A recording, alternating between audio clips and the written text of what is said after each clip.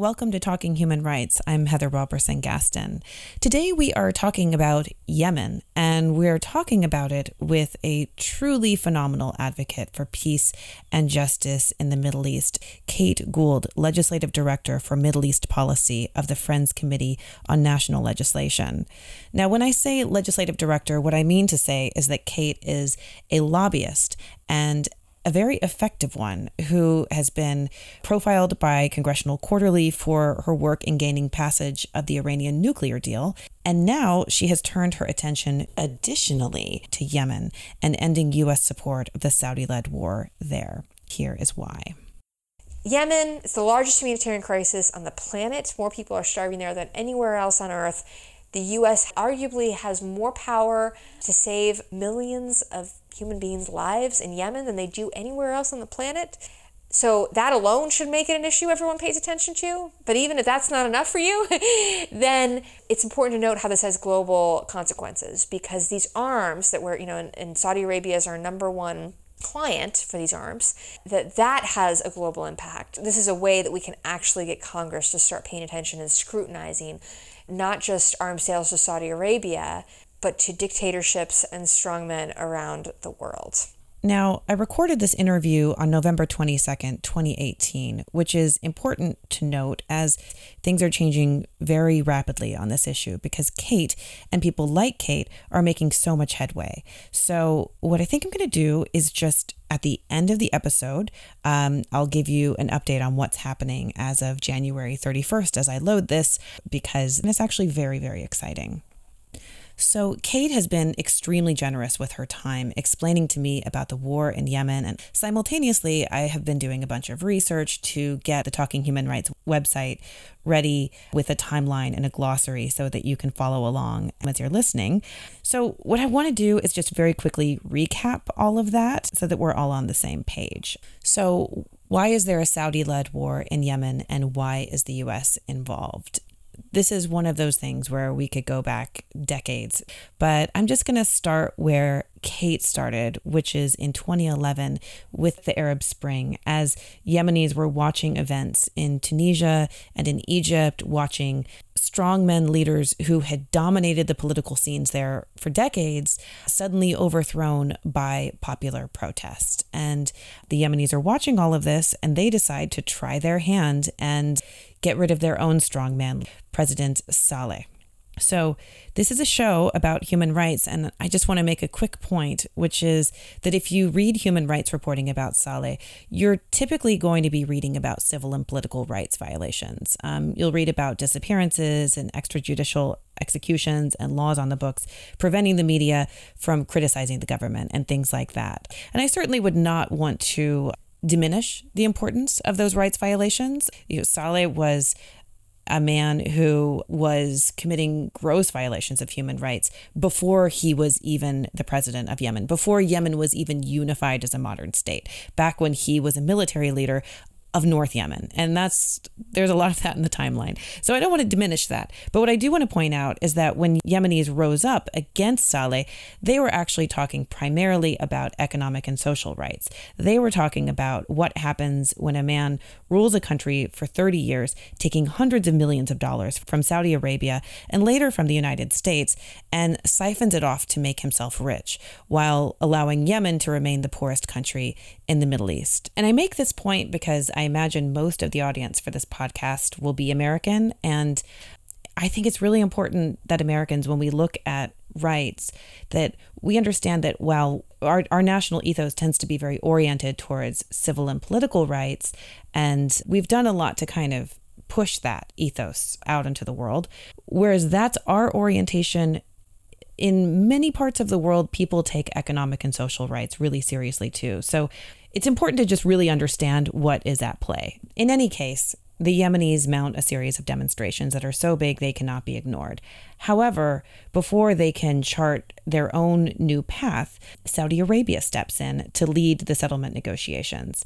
And according to this negotiated settlement, Saleh will step down in exchange for immunity from prosecution. Installed in his place is his deputy, Hadi.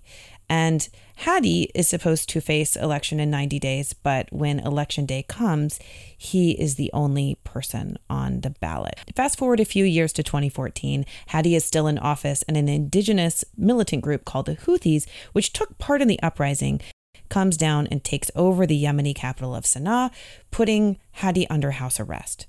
So Hadi flees to Saudi Arabia, and Saudi Arabia intervenes in March of 2015 with an air war and later a blockade to reinstall him. And the United States under Barack Obama back Saudi Arabia. And we'll talk about that a lot. There is a tendency of the United States to back Saudi Arabia, which has gone mostly unchecked until now. Now we are seeing a shift. On the one hand, we have President Donald Trump, who has increased support of Saudi Arabia and increased support for this war and gets very excited about weapons sales. But on the other, we are seeing members of Congress on both sides of the aisle stand up and say the United States should not be in this war. Those voices are starting to make headway, and that is why we're talking to Kate, who has been working with legislators to do just that, to get the U.S. out of this war. I decided to start the conversation with Kate there, with her work and with her approach working with legislators. And that's because I've known Kate for 10 years. And all through that time, she's been just this incredible expert on human rights in the Middle East, so incredibly knowledgeable. But she's also been this staunch advocate of, if you want to see the realization of human rights in the Middle East and you want to see peace and justice, the best place to start, if you are an American, is to lobby the United States Congress, because we have such a huge impact there. So we've been talking about this for years, and she's pretty much brought me over to her side. But I just want to talk about it more, and so that's where I started asking Kate, why is congressional advocacy her tool of choice? Yeah, because I've seen it work. I've seen firsthand that members of Congress actually change their mind. They change their position. They become leaders on issues because they hear from their constituents that it's important. And one example, tying to something we'll talk about later today on Yemen, we have the incoming chair of the House Armed Services Committee, Adam Smith. And when he was asked recently about why it is that he's become such a champion, he's become one of the leading champions in Congress in favor of ending all U.S. military support for the Saudi-led war in Yemen that has resulted in the largest humanitarian crisis in the world. He has become a leader on that, and when he's asked, why do you care about this? And he has said, it's because constituents have brought it to my attention. And I know some of the constituents who brought it to his attention, so that's been exciting to hear. And he's somebody who he's clearly so deeply knowledgeable on so many topics and so fully briefed. But members of Congress are really inundated with so many important topics, and so in order for them to know about which ones where they should really be paying attention to, which ones they can make a difference on, which ones people in their communities, in their districts, in their states care about, then that, it's constituents that bring that to their attention. And so, I did, when I was growing up and in college, I was involved in lots of different kinds of activism. And yes, all of it's important in terms of organizing protests and, educational events on campus. And what I found so surprising in getting to know about FCNL is the idea of actually developing a relationship with members of Congress. But when I think about, throughout my activism and all the different causes that I've been involved in and the different people I've known who've been involved in different causes, when we think about, okay, how is it that any of us became active on any of these issues, it's usually because of some kind of personal relationship. It's somebody told us about, and maybe it's somebody told us about a book, somebody told us about an issue, somebody told us about a crisis, somebody alerted us to something on the on TV or on Twitter or Facebook. But it comes down to somebody who we know, who we trust, alerting us to this crisis and this way that we can make an impact. And the exact same thing is true for members of Congress. They're people too, and they get involved in things because people that they know and people that they trust alert them of a certain issue. That makes a lot of sense. Switching gears, To save time, and of course, it still ended up being quite long, I attempted in the introduction to summarize how we got to where we are in Yemen today, starting with the successful uprising of Yemenis in 2011 to overthrow President Saleh. And then, after all of that hard work of the Yemenis, they were greeted with this negotiated settlement that the successor to Saleh would be his vice president of almost 20 years. So now we have President Hadi. So what is the local reaction to this? So there's this indigenous militant group in Yemen called the Houthis, and they were not happy about this. And so they, and unfortunately, took up arms to oust this fledgling government. And so in 2014, they actually took over the capital, Sana'a, and they took it under their control. They pushed out this new government there. And I mean, government is a bit of a, makes it sound like something really established, but it was really, it's President Hadi, who's been in exile in Saudi Arabia, now spent more time as president in Saudi Arabia over these past few years than in Yemen. So Saudi Arabia launched this invasion in March 2015 with U.S. backing, and the idea was to fight against the Houthis, against this militant group, and to reinstall this fledgling government to power. But of course that hasn't happened. Now the war's been going on for almost 4 years, and it has only meant really death and destruction. I mean, the battle lines haven't changed much. We still have this official president of Yemen living in Saudi Arabia, unable to come back to the country. We still have the Houthis in control of Sana'a. And we're going to continue to have the Houthis in control of these areas. I mean, they are a political force in the country that does have to be addressed in some way. There are some legitimate grievances, and at the same time, the Houthis have been involved in gross human rights violations. I mean, they've been using child soldiers, they've been planting landmines, I mean, just really horrific atrocities that they've been involved in.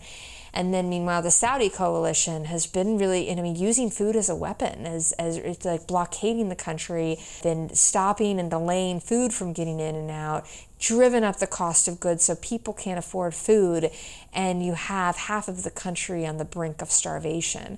Not to mention, that you also have this air war. So Saudi Arabia is just ruthlessly bombing the country. So the vast majority of the civilian casualties that we've seen from the war, from the actual fighting and shelling, have been from the Saudi-led coalition. I mean, they're the only force that has actual an air force and that is dropping bombs. There's atrocities on all sides, but the one that the U.S. is supporting is the Saudi side. So the U.S. has been involved since the very beginning, March of 2015. That's what the Obama administration was involved in this war, and now the Trump administration has been involved. But, this is only resulting in more death and destruction and real starvation. And in order to get out of it, we're going to have a political settlement. And that's only going to happen when we have a ceasefire, when the Saudis stop bombing the country, stop blockading, stop starving the country, and really push toward a peace agreement. So I want to break in really fast and say that we have some materials on our website that go with this episode and will help listeners. If you'd like to, be browsing them as you're listening, you can do that too. There's a glossary where you can learn all sorts of things about the Houthis and the Saleh and the relationship between the two. You can also look at our timeline to see all of the different ways the U.S. has been involved with this campaign and the other ways we're involved in Yemen, which Kate will talk a little bit about too. And what you'll also find through it all is this constant meddling of Saudi Arabia in Yemen's affairs, up to now where it's just expending vast resources and spending so much political capital with the U.S. to bomb and starve the Yemenis. And so I want to ask you, Kate, why does Saudi even care to do this? Like, why is Saudi so invested in what happens in Yemen? There's Mohammed bin Salman, or MBS, who's now Crown Prince of Saudi Arabia, and who we all know in the context of the brutal murder of Jamal Khashoggi, who in March of 2015, when this war was starting, had just become the Saudi Minister of Defense. So people often say this was a power grab and his way to build a portfolio for himself. And then there's the ability of the Saudis to dominate and control Yemeni ports and resources. And then there are the Houthis. And something I really like about how you've communicated about this is that you don't seem to romanticize the Houthis, which I think is really good. So I want to talk about that. Like, what are the Saudi concerns about the Houthis? The Houthis, as you know, have been involved in gruesome atrocities, and from child soldiers and landmines, shelling. I mean, there's been a lot of concern about them using civilian shields. So there's fully legitimate reasons why they do not want them to be controlling their borders, and there have been attacks in Saudi Arabia from the Houthis. So they are definitely there's real self-defense concerns, but the real threat from the Houthis to Saudis at the border, I mean, that has been an issue that has only become, a greater threat as the war has progressed. So they're also very concerned, of course, about Iranian influence in Yemen. Now, usually in a lot of American media attention, it's the first thing that's brought up. But I mean, it is an important issue. I think often in American media, it gives the impression that Iran has a much bigger role than they actually have. But Iran has been supporting the Houthis. They've been mainly tactical and advisory support, for the Houthis. While the Houthis have railed against foreign military intervention, especially the longer that this war has dragged on, the more that they are willing to get more and more support from Iran. So while the justification is we're trying to confront Iranian and end Iranian malign influence in Yemen, in fact, we've only emboldened Iran. While here in the U.S., generally, we've had a lot more media attention on Syria and then pretty scarce attention on Yemen. In Iran, that's been reversed. People are much more aware of what's going on in Yemen. They're not aware of what's going on in Syria, and the state media really tries to prevent people from finding out about Iran's really just horrific role in supporting the Assad regime in Syria. They have a lot more in their media, a lot more people exposed to the pictures of starving Yemeni children, starving Yemeni people, and they're using that as fodder for the Iranian propaganda machine, using it to say, look, the US, the UK, France, they're all hypocrites because they're complaining about Iranian human rights violations, but they're supporting these atrocities in Yemen. So it's actually emboldening Iran. It's strengthening Iran on the propaganda front. It's strengthening Iran geopolitically. It's meant that it's kind of pushed the Houthis more into the arms of Iran. I mean, the Houthis have relied more and more on Iran, and so Iranian involvement has deepened. Another thing that's often not brought up is that while Iran has been given some support for the Houthis, we've been giving support for the Saudis, and the Saudis and the United Arab Emirates, the UAE, have been giving support to extremist militias, including. And, the AP did this incredible expose highlighting how the Saudi-led coalition has actually paid off al-Qaeda fighters. So the U.S. has been on the same side as al-Qaeda. I mean, that's how crazy this all is. And so because the Houthis are actually fighting al-Qaeda. So al-Qaeda on the Arabian Peninsula is the United States' primary counterterrorism target in Yemen. We're launching airstrikes to destroy their positions, but simultaneously we've got Saudi that we're arming that is making deals with them. The Saudi-led coalition has sort of made this alliance of convenience of, okay, well, we're both against the Houthis, so we're going to fight together. But that it's included actually paying off and recruiting some of these more al-Qaeda affiliated groups. So this really has long-term security consequences for the United States. I mean, this means, our first and foremost concern should be about the millions of people starving to death. Imagine, people see their children not being able to get the food they need because if there's a U.S.-backed, Saudi-led coalition war, they know that that's the reason why they're not able to feed their children. Of course, people are going to be angry. Anybody would. So that's not something that's going to go away anytime soon. I think that really has long-term consequences. And for the parents that had to go to the school bus and see the remains of their children and find the remains of their children among the remnants of bomb fragments made in the United States. that is not something that is going to go away. I mean, that's going to have really a generational impact. This seems like a good time to remind our listeners that you are listening to Talking Human Rights. Our guest today is Kate Gould, who is Legislative Director for Middle East Policy at the Friends Committee on National Legislation. Now, if you're not familiar with the FCNL, that is the lobbying arm based in Washington, D.C. of the Quakers. FCNL has been active on peace and justice issues, doing really effective work since 1943. I want to ask about this issue we haven't covered yet, but that I keep reading about, which is that there's this specialized service that the United States is providing Saudi and the UAE with, which is that we are able to refuel their warplanes midair so that they don't have to go back to base for refueling. And can you just help me understand why this is such a priority to stop this refueling and just what's going on there? Well, we do have some new news on that, and that on Friday, the Trump administration announced that they will end refueling of Saudi coalition aircraft.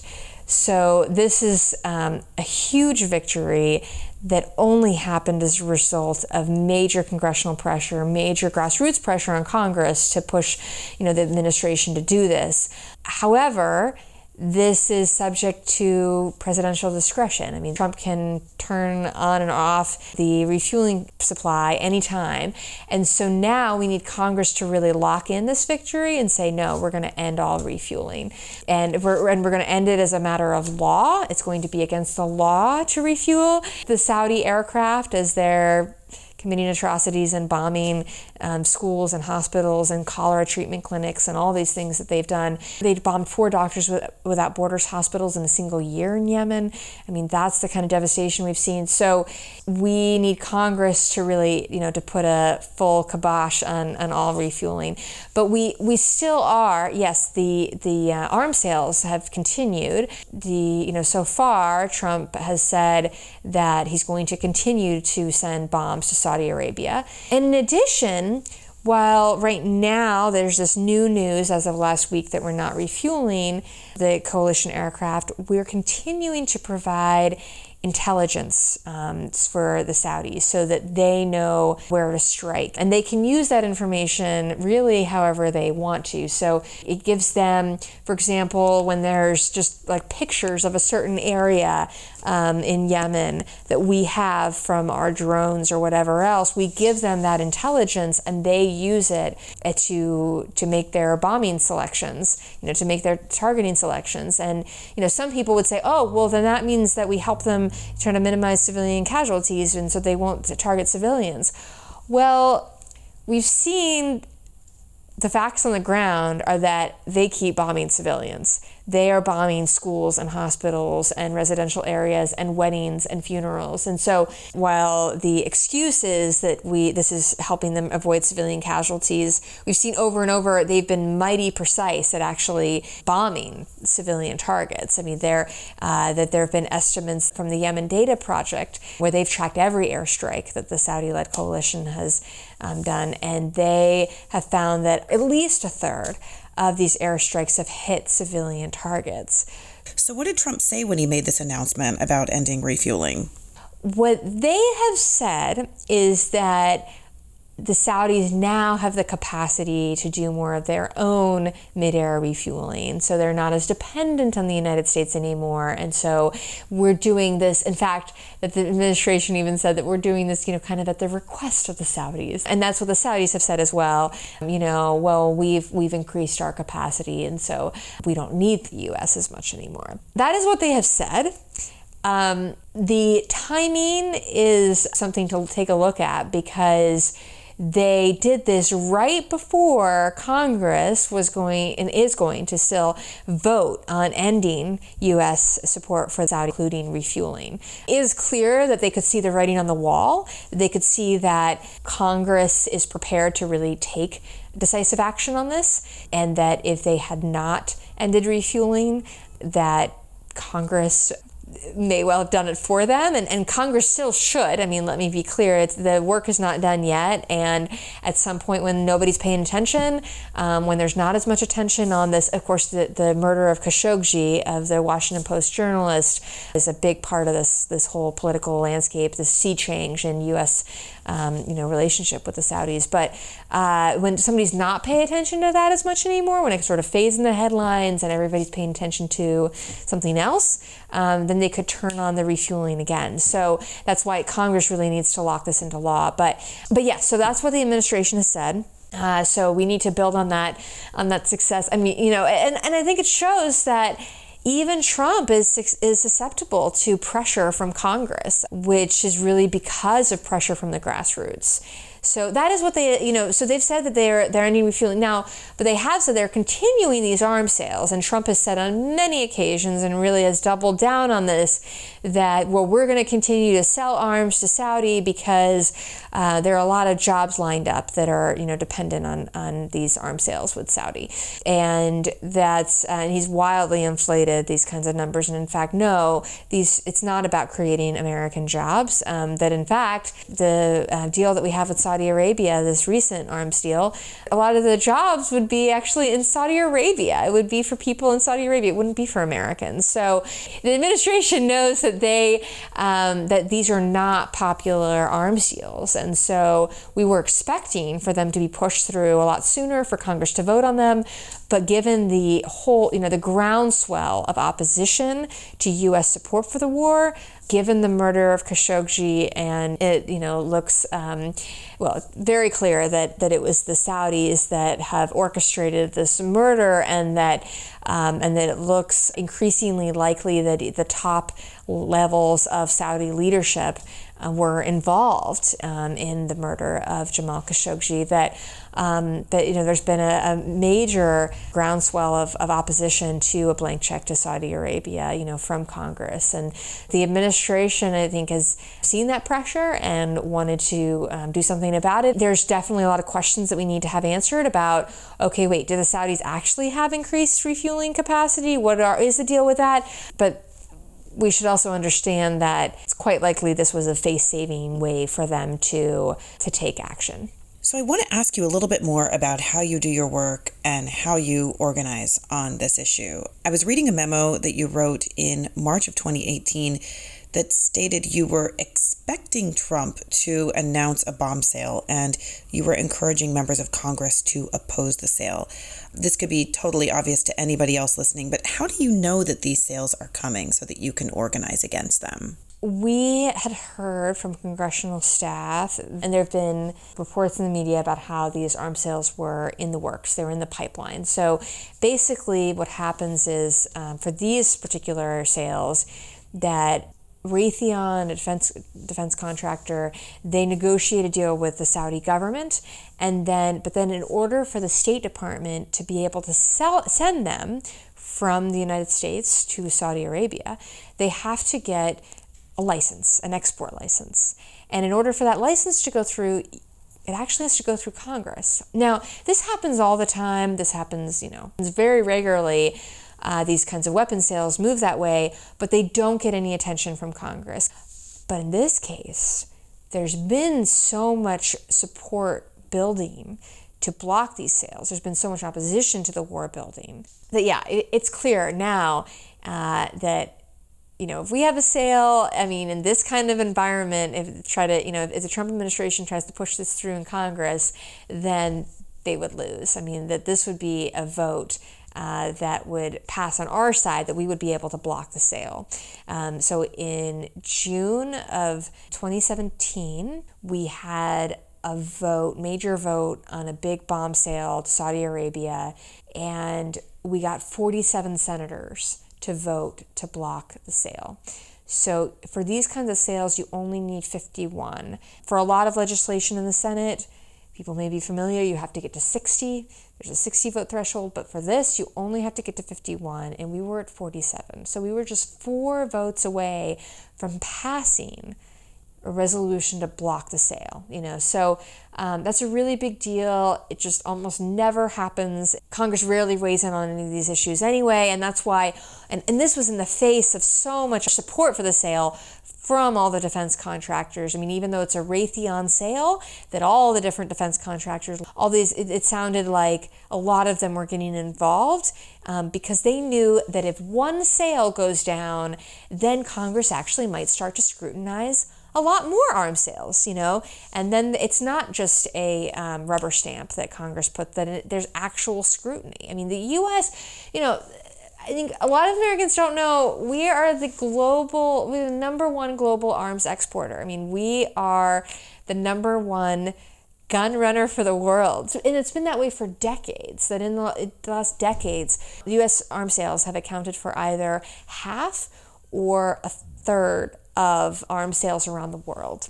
And when it comes to Saudi Arabia, 98% of their sales are either from the U.S. or from European countries. So it sounds like you can really make some headway here getting Congress to exercise oversight over bomb sales. I was also reading about some new legislation, Senate Joint Resolution 54, invoking the War Powers Resolution to end U.S. support of the war in Yemen. Can you tell us a bit about that? It's legislation introduced by a very interesting trio, Senator Bernie Sanders, Senator Mike Lee, and Senator Chris Murphy. So I think people know who Senator Bernie Sanders is often. Senator Mike Lee is a constitutional conservative from Utah. Bernie Sanders and Mike Lee don't work together on a whole lot of issues, as you might imagine. I mean, Mike Lee comes from a more conservative background, and then Senator Chris Murphy has really led the way on Yemen, certainly the first senator to draw attention to this issue. So they have teamed up on this legislation, SJ Res 54, and we're expecting a vote on that as early as the week of November 26th after they get back from Thanksgiving. And this is legislation they actually voted on last March, and there were 44 senators that voted in support of it. This time around, it's a whole different ballgame, right? It's a whole different political landscape. That was before the Khashoggi murder. That was before the August bus bombing of 40 children, 40 Yemeni kids. That was actually found. It was one of those bombs that was made in the United States of America, made by Lockheed Martin, that was used for that horrific school bus attack. So that was before all that. So now we have a new opportunity to get to 51 and to pass this legislation. So what does it mean to invoke the War Powers Resolution? Can you tell us a little bit more about that?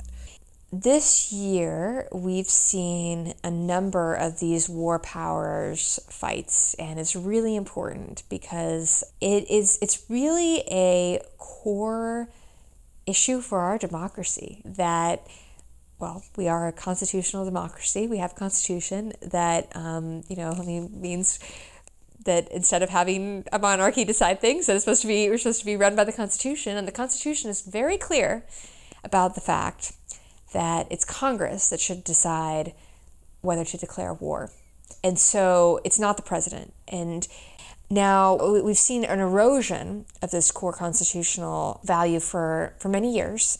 And we saw it, one of many examples, is with Vietnam. The Congress never authorized that war, and yet we saw so many thousands and thousands of U.S. troops killed, and then millions of Vietnamese people either killed or displaced by the Vietnam War. So in 1973, so very much as a way to try to take the lessons of the Vietnam War and how to prevent that from ever happening again, to prevent this slippery slope into war, where you had Congress told repeatedly, well, we don't have to get authorization because we're just providing military support. We just have some advisors in Vietnam. Don't worry, it's just advisors.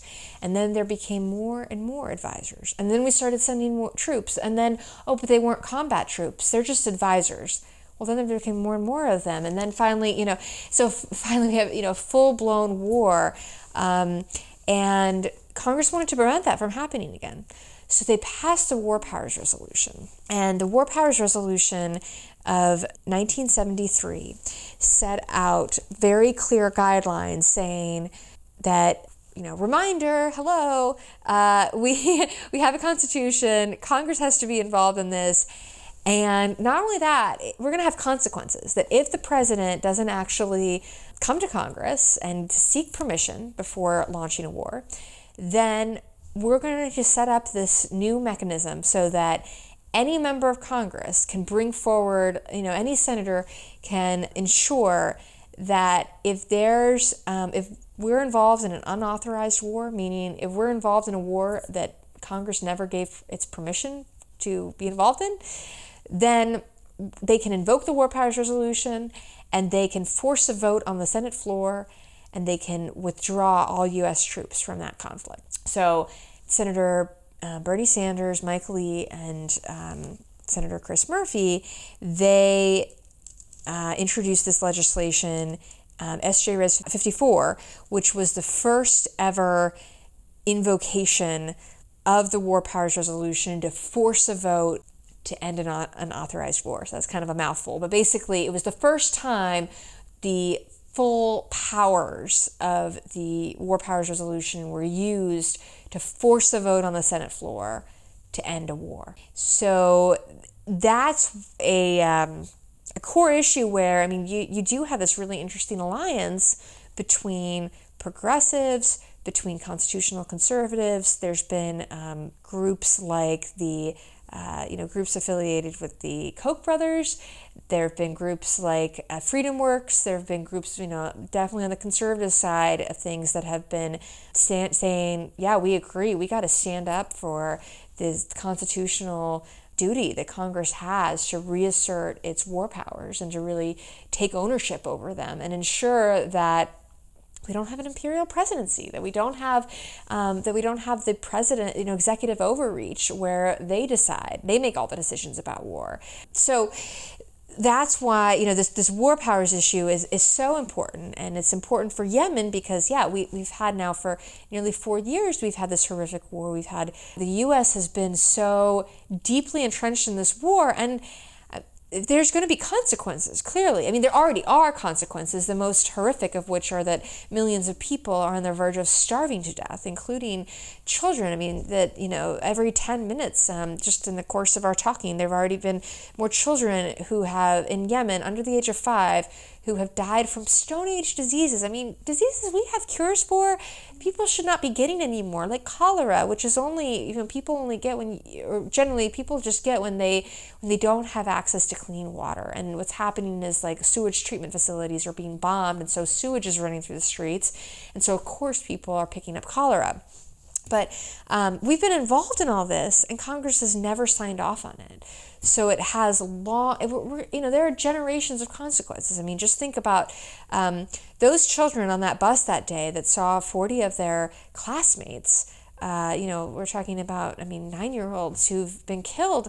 They're not going to ever forget that. And they're not going to forget, they know that the U.S. was involved in that. So that's going to have consequences long into the future.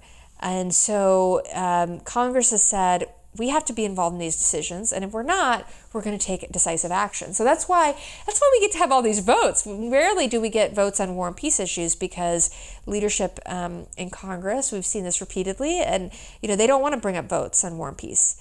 But in this case, it just takes one senator to force a vote, and then we get a vote because thanks to this law passed in 1973 by Congress saying that war powers resolutions, when you invoke the war powers, it gets special consideration. It gets to go to the floor. It doesn't have to go through a committee first. It doesn't have to get, the speaker, the Senate Majority Leader to sign off on it. It just, within a certain time frame, it goes to the floor and we get to have a vote. So if somebody wants to engage on this issue and wants to help stop this war and stop the U.S.'s role in this war, what is important for them to communicate? What's important for them to know? What's really important to know is that you don't need to be an expert on this at all. And there are very few experts even on Capitol Hill on Yemen. There are some, and there are some staffers who really know this issue inside and out. But in general, this is a new issue to a lot of us, but don't be intimidated by that. I mean, I think that's the most important thing, is that members of Congress, what they're interested in is that their constituents care. And it really comes down to people caring about children starving or dying of cholera. It's the largest cholera outbreak in recorded history. So it's really something where we do have, we can have a really direct impact and make a big difference. And it starts with just telling your member of Congress, please oppose all U.S. military support for this war, oppose all U.S. military support to Saudi Arabia, at least until this war has come to an end and there's a political settlement and end to the blockade. The number one concern is that it's unconscionable that the U.S. is complicit in the deliberate starvation of human beings. And on this scale is just beyond really anything that should be contemplated. I mean, there's just no excuse, there's no justification for the starvation of people. I wish that was enough to get the attention of members of Congress, and sometimes it is. There are others that are more concerned about the impact of how this war has strengthened Al-Qaeda. All right, this does not conclude my conversation with Kate about ending U.S. support of the Saudi-led war in Yemen, but it does conclude this episode 1 of Talking Human Rights. Again, the conversation you just listened to was recorded on November 22nd, 2018, and as promised, I want to give you a little bit of an update since I'm loading this on January 31st, 2019. You'll remember the bill Kate and I discussed, introduced by Senators Bernie Sanders, Mike Lee, and Chris Murphy, invoking the War Powers Resolution to end U.S. support of the war in Yemen. Now, that piece of legislation had not passed at the time of our recording, but a few weeks later, on December 13th, it did pass by 56 votes. Now, there was a companion bill in the House introduced by Representative Ro Khanna of California, which was unfortunately blocked by Paul Ryan. But as of this recording, on January 31st, we have a new Congress, a new Democratic majority in the House, and 2 new bills, one in the House and another in the Senate, both invoking the War Powers Resolution to end U.S. support of the war in Yemen. So keep an ear out for an update on those bills and on a lot of other legislation that we think will be that's coming down the pipe. Until next time, this has been Talking Human Rights. I am your host, Heather Robertson Gaston. Our guest has been Kate Gould, Legislative Director for Middle East Policy of the Friends Committee on National Legislation. Sabet Parti is our assistant producer and editor. You can find us on the web at www.talkinghumanrights.com. Thanks for tuning in.